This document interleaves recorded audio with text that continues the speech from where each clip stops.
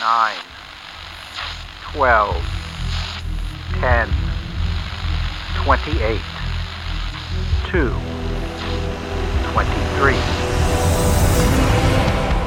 This is Deep State Radio, coming to you direct from our super secret studio in the third sub-basement of the Ministry of Snark in Washington, D.C., and from other undisclosed locations across America and around the world.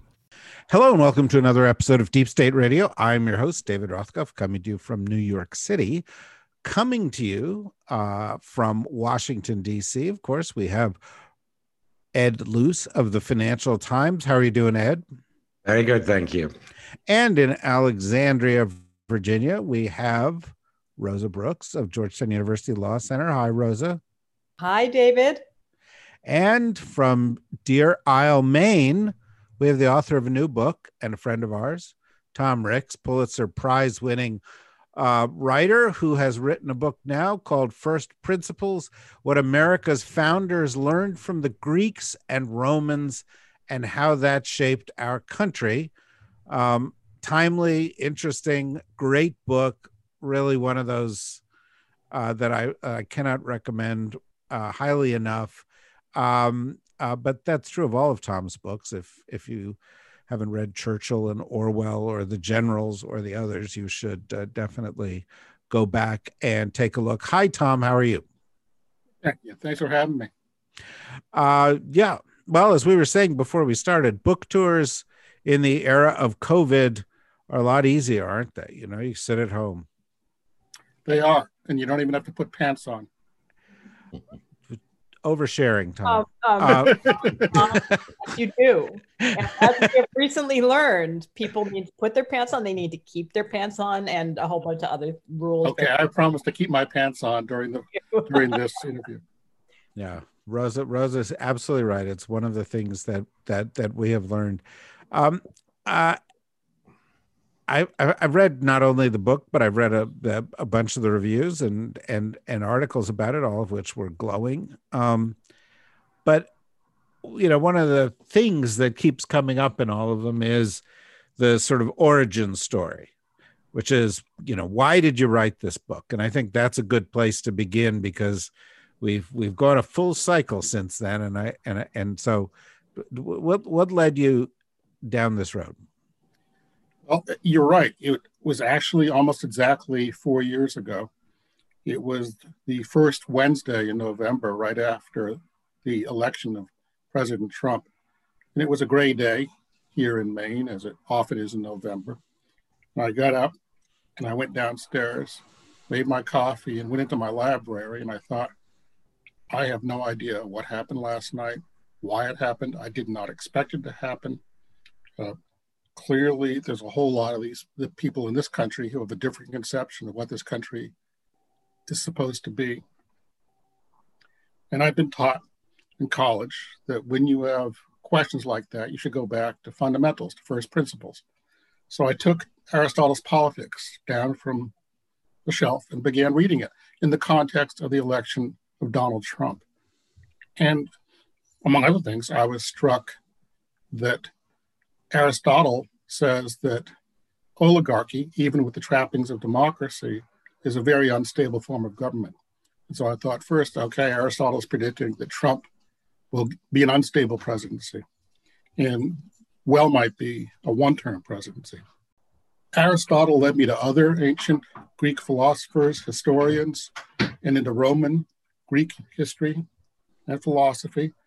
And from that into the American founders, who were steeped in the ancient world, who got their political vocabulary from the ancient world, and even much more than Locke. We were always taught in high school and college that John Locke provided the basis of thinking for the Constitution and the Declaration. Much more than Locke, and this is easily demonstrated simply by looking at the number of citations. They were influenced by Montesquieu, the French philosopher. And that's significant because Montesquieu comes heavily out of the study of ancient Rome. Not only The Spirit of Law is his masterpiece, is very much about what we can learn from Rome, But a previous work by his was specifically about the decline of the Roman Republic.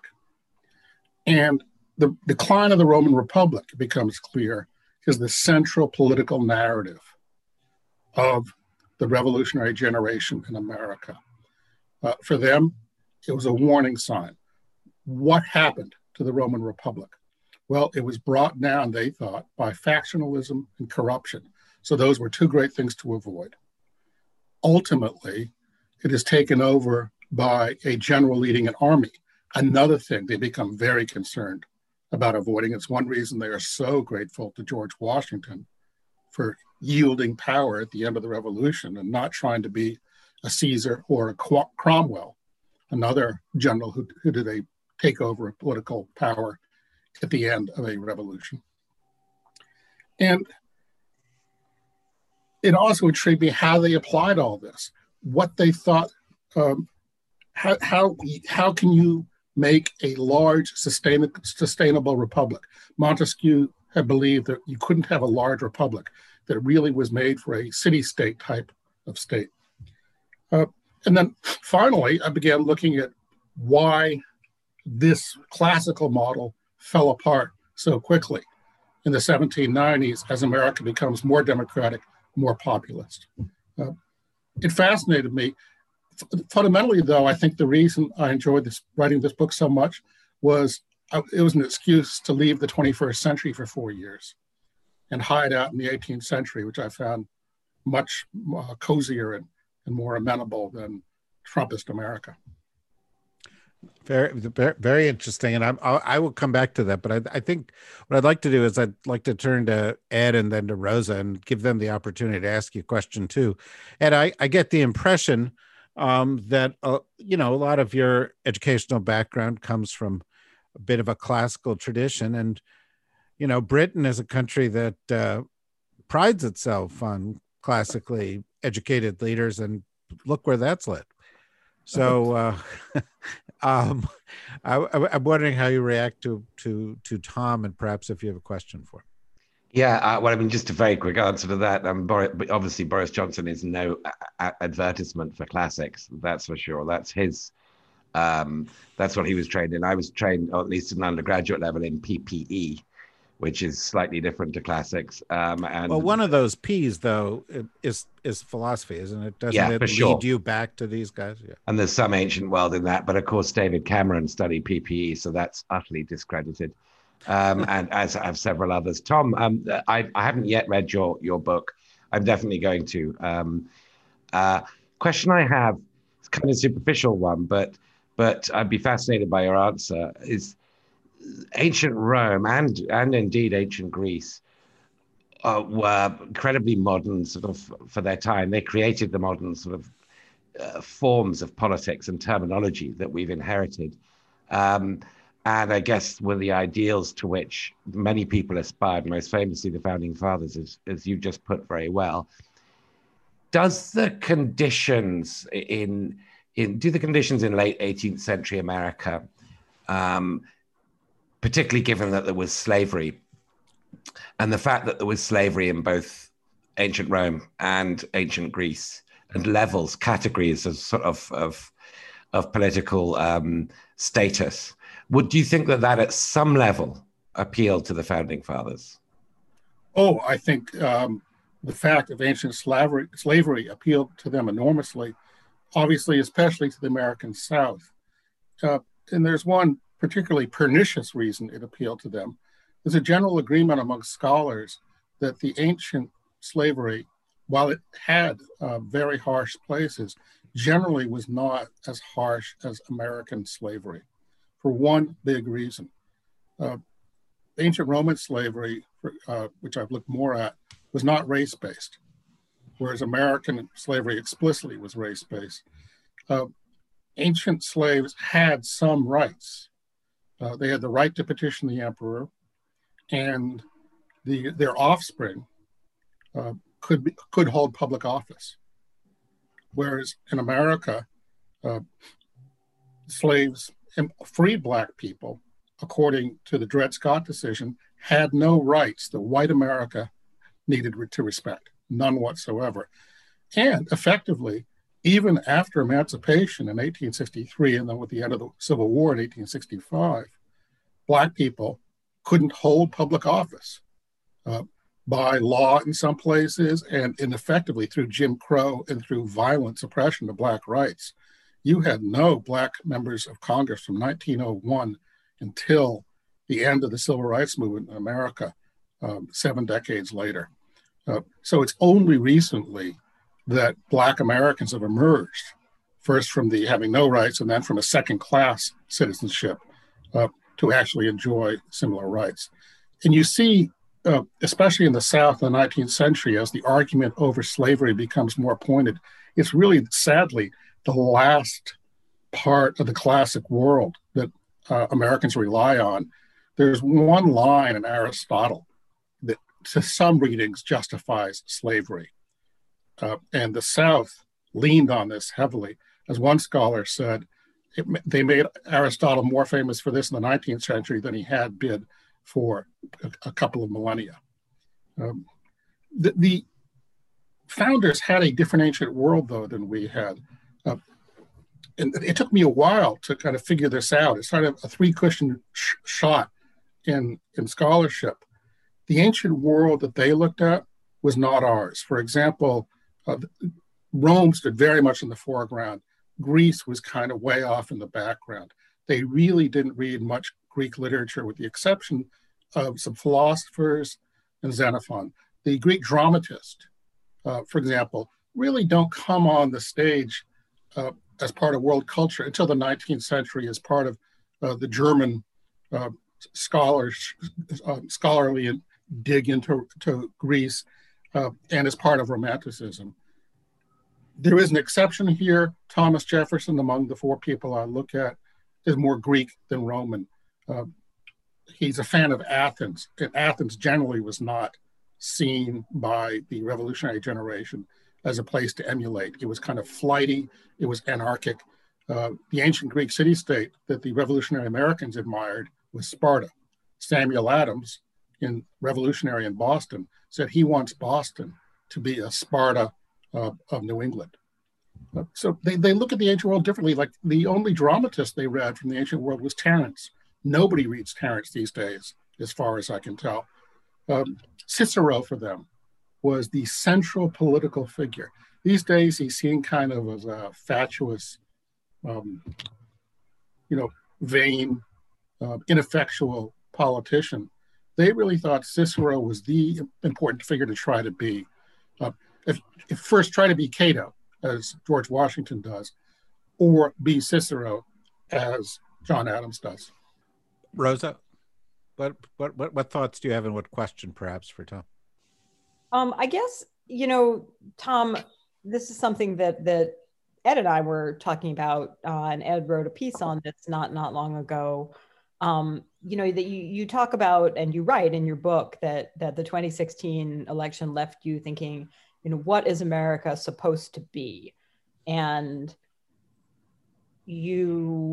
that assumes that it matters to us what it was supposed to be by the framers, right? And your focus on obviously on 4 of them. And so just to play devil's advocate, how do you respond to the who cares? Who cares what they thought America was supposed to be?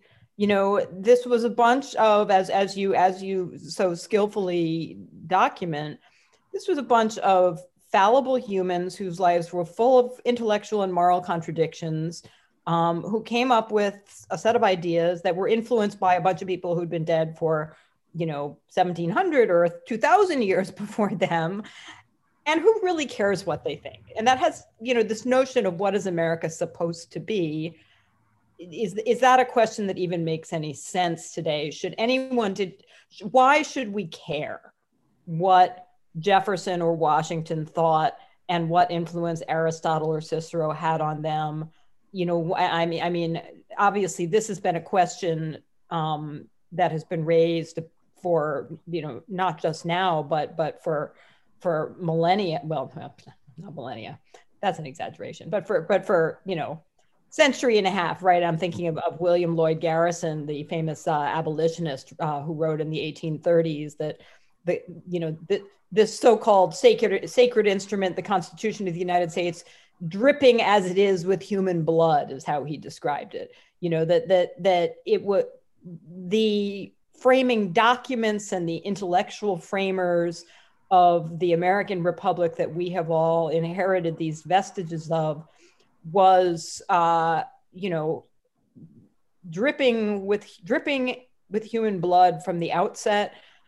It's become clear, partly as a result of the election of 2016, that it's structurally flawed and it's got profound democratic deficits that the framers saw as advantages given their frame of reference, but that today, 2 senators per state, whether it's North Dakota or whether it's California, et cetera, electoral college, today we see as bizarre anachronisms that cannot be justified by most modern understandings of rights or political theory or social contract theory or who makes up America today. So I guess that's, I'm throwing a lot at you, but that seems like the sort of the obvious fundamental challenge, is why should we not today say, just as Garrison said in 1832,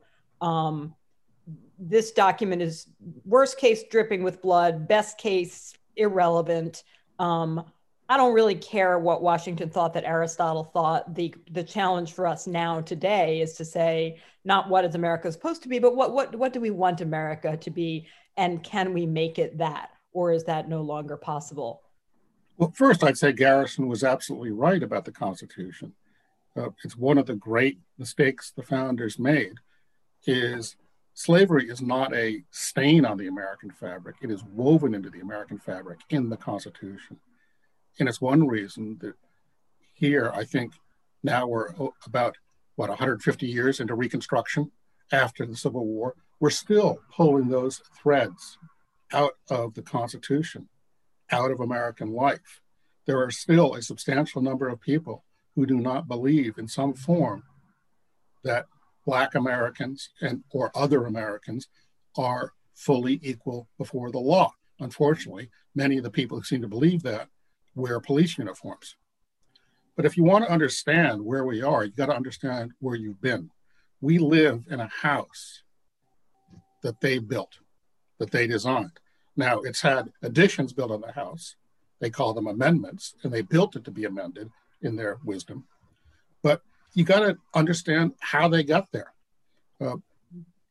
If you're going to be, especially an OG originalist, to go back and say this is what they meant, you better understand what they meant, because words have changed meanings. Virtue, a very important word to them, it appears much more in their works than freedom or liberty do. Virtue meant something different to them than it means to us. And you're right. The reason that tiny states and California, states 25 times smaller than California, have the same number of senators is because at the Constitutional Convention, they were looking at ancient Greek city-state organizations. And they looked at the Lycium, they looked at the, I don't pronounce this correctly, I believe, Amphictyonic League.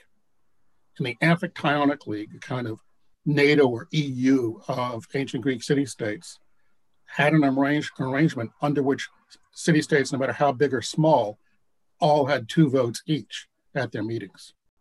Also, these guys made it up as they went along. And if you want to start changing it and understanding it and fixing some of the problems, it's good to understand the arguments they had.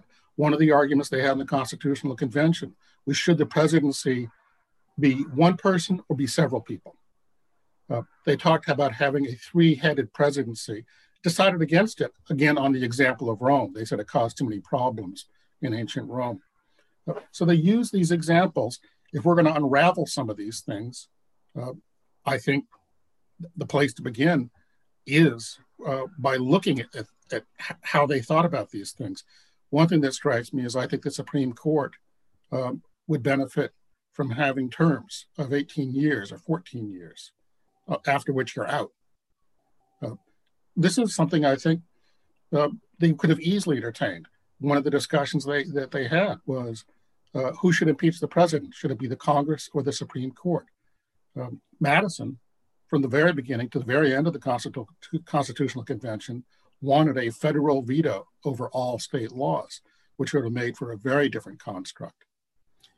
So I think it is a deeply flawed situation. I think if the founders came back today, they'd be pleased that the Constitution has lasted 250 years. They'd be shocked at how much of a problem slavery turned out to be for the country. And I think they would be equally shocked by how corrupt our politics is, using their sense of corruption, that the involvement of money in politics was a form of corruption. And seeing that dollars were more important than votes, as they are nowadays in America, I think they would say, you guys are really blowing it. That's not what we intended. And you have a form, you're verging on oligarchy rather than democracy, and that's dangerous. You know, I think one of the things that struck me as interesting about the book are sort of words that I, without your permission, added on to the title, which is for better or for worse. In other words, you know, and we've talked a bit about it here, what America's founders learned from the Greeks and Romans and how that shaped the country for better or for worse. And part of it is the way it shaped the country was based on a Greece and a Rome that didn't exist. And part of it is that the Greece and the Rome that existed were deeply flawed and ultimately failed. And they selectively chose what was to be valued and what was not to be valued. Part of it, and I did the same thing. I was asked to write a book about Trump, and I ended up escaping back into the 18th century and looking for other examples of traitors and people who betrayed the country, because I'd rather be dealing with history than dealing with this present moment. Part of it is that the guys that were doing the interpreting were not particularly virtuous. Jefferson, who drew upon the Greeks and wrote about these things, he was a really pretty odious guy in a lot of aspects of his personal life and his professional behavior. Washington had his flaws. Adams, we'll be talking about Adams again in a few weeks, because Adams left town without attending Jefferson's inauguration. And, at least he turned over power peacefully. Well, yes, there is that. Yes, he was a bitter one-term president who disliked the outcome of that election. Being John Adams, he took the 4 a.m. coach to Baltimore. But he actually threw out some impediments to kind of mess up the beginning of Jefferson's term with a bunch of last-minute appointments of Federalists. And although he used some random capital letters in his prose that we would not put there today, he didn't write entirely in all caps. Well, that's a really, you really cut to the heart of it, Rosa. If there were a tweet record of John Adams, it would be awful. There's a moment in which John Adams describes how happy he is to see that a newspaper editor who had criticized him, that his house had burned down and his wife and children had died. God. That does sound quite Trumpian. Yes, quite bitter. Well, it is quite Trumpian. And, Jefferson installed a guy in the State Department who was a journalist to go and write a journal that was pro Jefferson, and Hamilton ended up doing the same thing. And they were trying to rig create their own Fox News back in the 18th century too. And I'm just wondering, you went to study first principles, but when you got to the end of studying the first principles, did you end up with more insights into why things are not working than lessons that we ought to have learned and didn't? Well, yes, they are flawed people, but that makes it all the more interesting. All people are flawed, and in my experience, great people are greatly flawed. Part of the question is, how do they deal with their flaws? Washington, I think, confronts them admirably. He really tries to think in an empirical way about his problems and his work. He adjusts as a general very well during the Revolution in a way that the British generals do not. He learns. He's relatively young, 44 years old at the beginning of the war. And he comes in a rather conventional military thinker, and he makes real changes because he keeps on getting defeated. And he ends up winning the war through rather unconventional means by prosecuting the war differently. So, and he also has a titanic temper, which he generally controls, but doesn't always. And at the end of his life, does a serious study of abolitionist pamphlets, not really discussed very often. And I think that's partly because he was not well educated. There's a moment in the book in which John Adams and Thomas Pickering debate whether he's illiterate. But he learned well from experience, more than most people, more than most generals. Thomas Jefferson, you mentioned, yeah, he's a big old hypocrite. Nonetheless, he writes the single most inspirational document in American history, arguably a piece of political writing that also is great literature,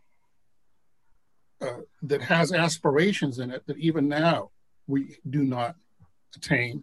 But the Declaration, with its statement that all men are created equal, again and again comes back in American history, into a question of who we are, where we're going, how we're going to get there. So Lincoln cites it in the Gettysburg Address. The women's liberation movement in the early 19th century cites it in their first big meeting. Martin Luther King cites it in the I Have a Dream speech. And Harvey Milk cites it at the beginning of the gay liberation movement. So yeah, I have a lot of problems with Jefferson. There's a saying among American historians, the more you know about Washington, the more you admire him. And I'd say the flip side is the more you know about Jefferson, the more elusive he is, and the more you begin to doubt whether he really means what he's saying or whether he finds it convenient to say it at that moment. Yeah, I, by the way, agree and have come away several times admiring Washington more and more, and really doubting a bunch of these other guys a lot. You know, Ed, I seem to recall having had a number of conversations with you about this American mythology that we sort of, you know, frame our founders, our framers in a certain kind of way that doesn't live up to it. And as while Tom was talking there, you know, one of the things that struck me was that the aspirational document succeeds much better than the how to govern document. You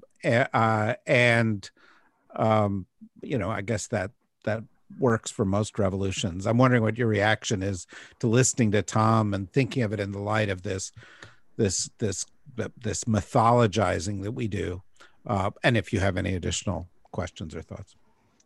I've often thought, now this is such a fascinating and rich topic. I've often thought that Jefferson, and I agree with you, David, that the more I've learned about Jefferson, the less I like him, and the opposite for Washington, and to some degree of Hamilton. Madison is the one I've read least about.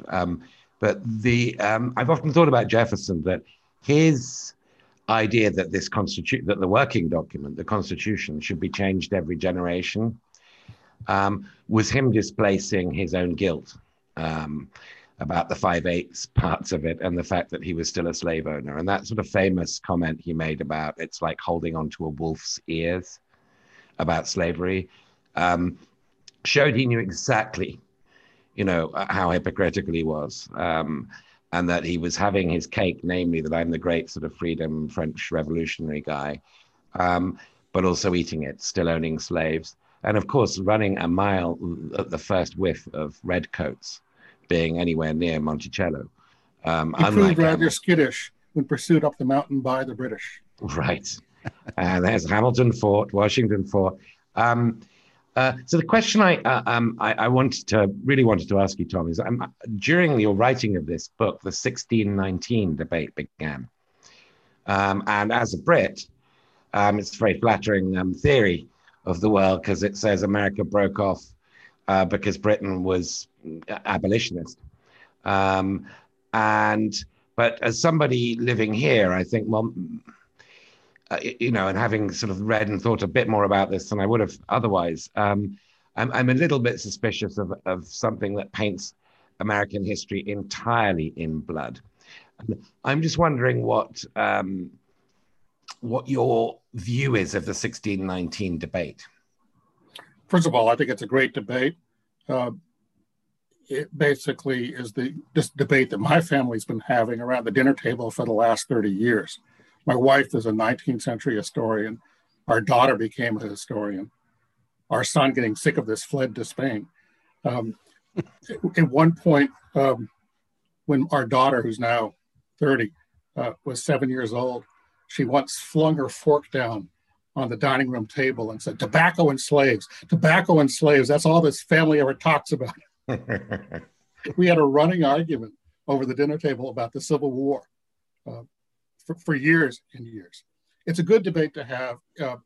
And there is thinking among scholars these days that yes, that slavery was caused, at least in part, the American Revolution was caused at least in part by the fear that the British would undermine slavery. And in fact, there is an effort early in the war by the British governor of Virginia to enlist slaves to fight against the revolutionaries. It doesn't really succeed. The British generals were not really politically adept enough to pull it off. And it would have presented the Americans with great problems had they succeeded in that. You mentioned Madison. I want to say about Hamilton, by the way, I have real problems with the popular depiction of John Adams and Hamilton. John Adams is not this cute little teddy bear Paul Giamatti portrays him as in the very good miniseries. He's not the cuddly bunny that we get in David McCullough's book, which is really more a biography of a nice marriage between John Adams and the brilliant Abigail Adams, who I think really is what the brilliance of Abigail Adams is that she is able to present John Adams to the world in an acceptable form. Hamilton was batshit crazy in a lot of ways, and that doesn't come across in the opera about him. Hamilton really also, by the time of his death, doesn't like America. He writes at one point to one of his closest friends, "There is no place in this country for me." He really wanted a monarchy. That was his presentation at the Constitutional Convention. I think it was an 8-hour speech that said, you need a monarchy, or you need a president for life, and you need senators for life. And then he gets back on his horse and goes back to New York. I don't know what he thought he was doing. They kind of said, yeah, whatever, Hamilton. At one point, Hamilton tries to manipulate the army into kind of a mutiny to force Congress to raise revenue more. Washington writes to him very carefully, this army is not a good thing to trifle with. Finally, Madison to me was a great revelation. I think he is so underappreciated. And we talked about, does this thing work? Well, first, Madison, looking at gridlock today, would say that's a feature, not a bug. That the way he dispersed power, very much in reaction to what he saw in Britain and elsewhere, he wanted power across the country. So you get power dispersed between the states and a central government. He wanted power dispersed across the three branches of the federal government. And he dispersed power within the legislative branch into two different houses. This vast dispersal of power is his answer to a series of questions. First, how do you prevent one group from dominating? Well, you throw power across the country. You make it so widely dispersed that anybody who wants to make progress has to make a coalition, has to find alliances, has to cut deals. And we're not seeing a lot of progress these days because gridlock is designed into the system.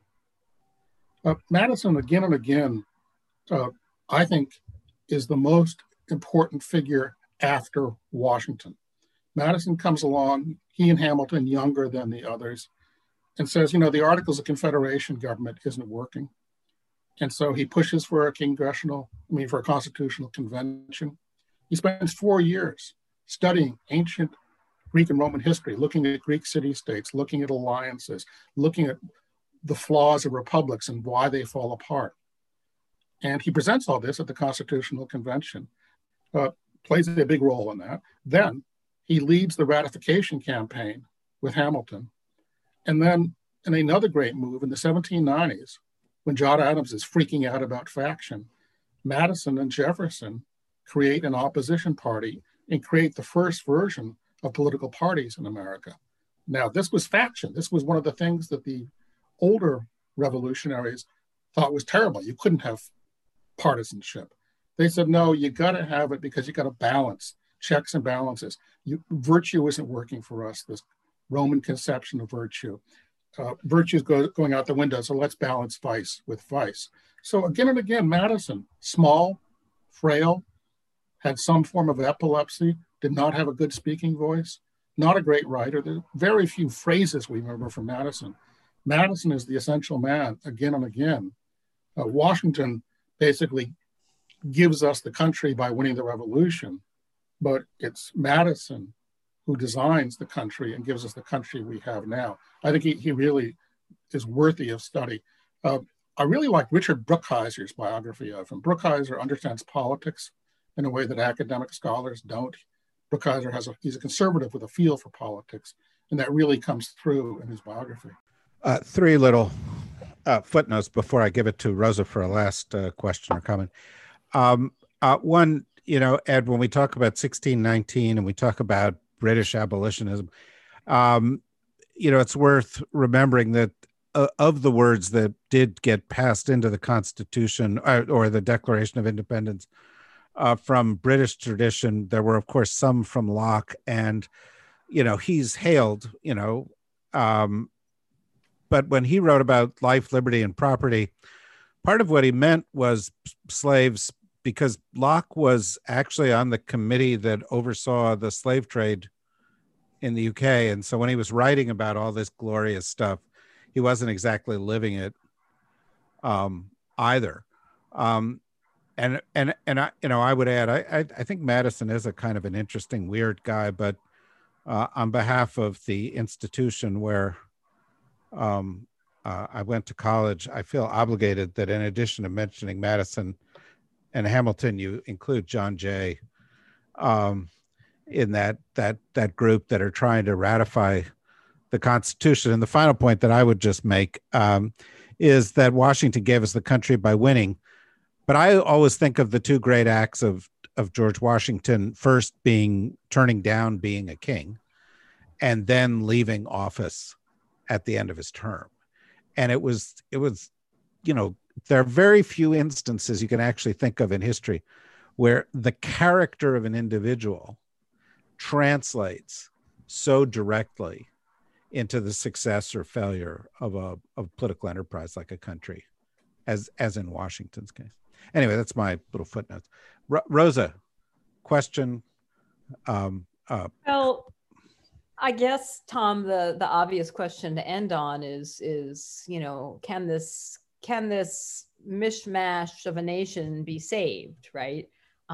Where does all this leave us? We have this constitutional framework that is both dripping with blood and at the same time redolent of numerous very worthy ideas, that was drafted by flawed men in a flawed society based on flawed understandings of other flawed men who lived in other flawed societies a couple thousand years earlier.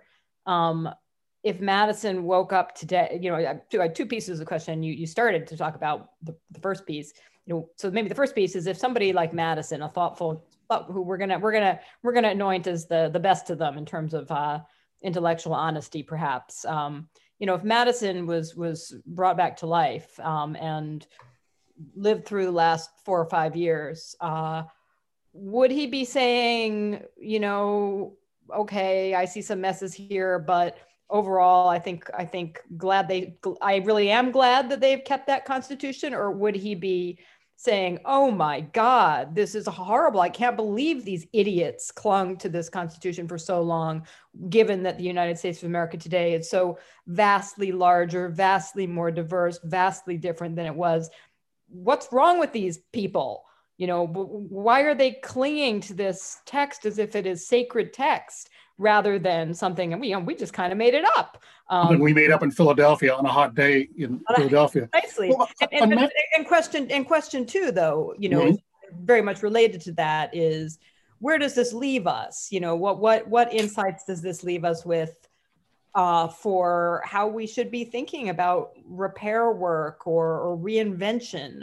You know, should we tear up our constitutions and do as some have done and somewhat unrealistically demand a new constitutional convention? Should we say, well, it's what we've got, or as my colleague Mike Seidman at Georgetown, who I was previously quoting to Ed, you know, if we think of the Constitution as poetry rather than prose, we'll be much better off if we stop taking it quite so literally. Like, where do we go? So that's two questions. Madison, in one of his more memorable phrases, one of his few memorable phrases, said, "If men were angels, we wouldn't need a government." If he came back today, I think, first of all, he would be very pleased to see that he beat Montesquieu, that Montesquieu said republics don't last. They're not sustainable, especially big republics. So the first thing he'd say is, hey, it did last. It worked.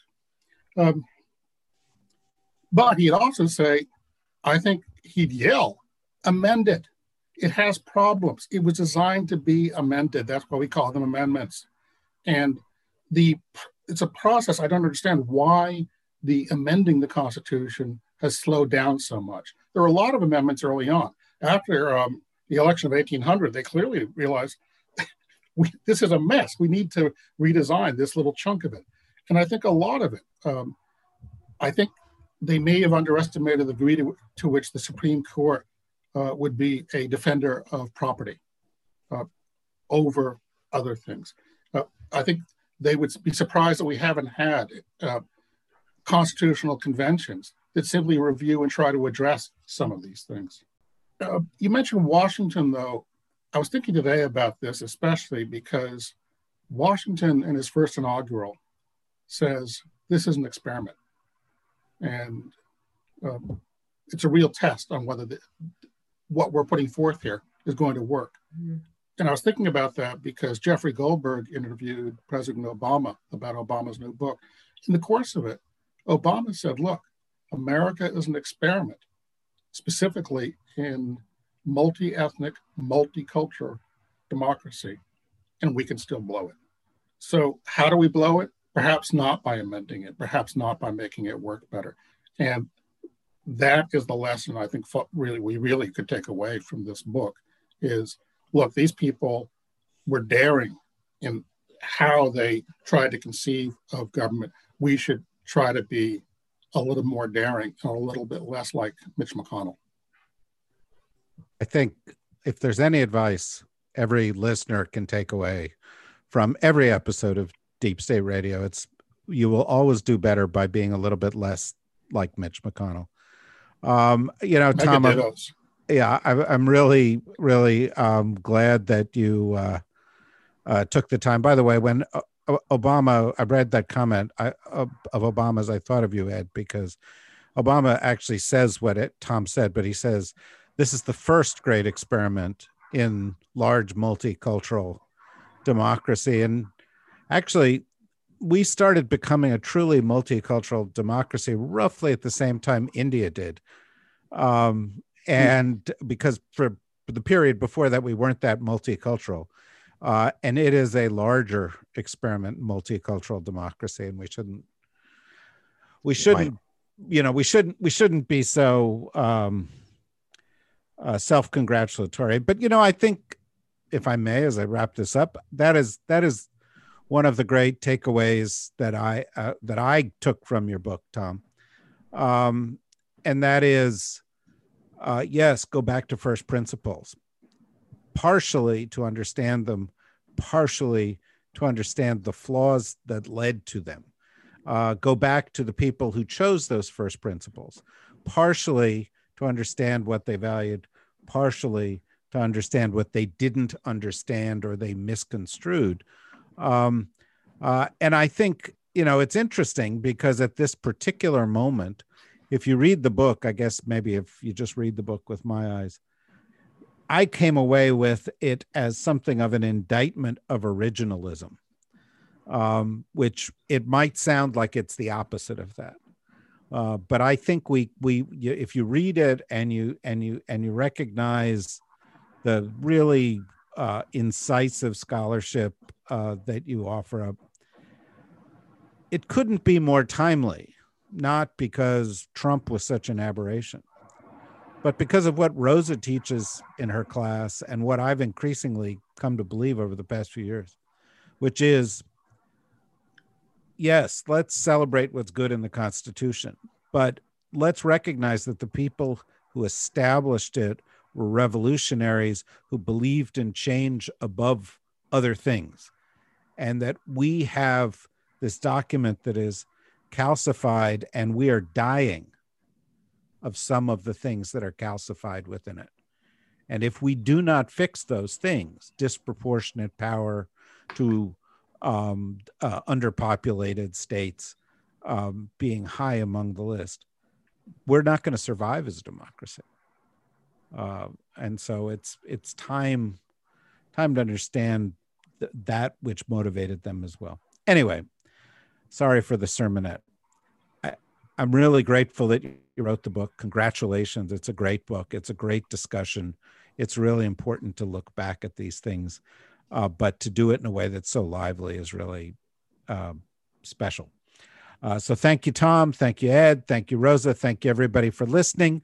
Go to the dsrnetwork.com if you want to hear what else we've got in store later this week and onward. As things get tougher out there, and I think the next couple of months are going to get really tough from a health perspective, do make special efforts to keep yourself healthy and safe.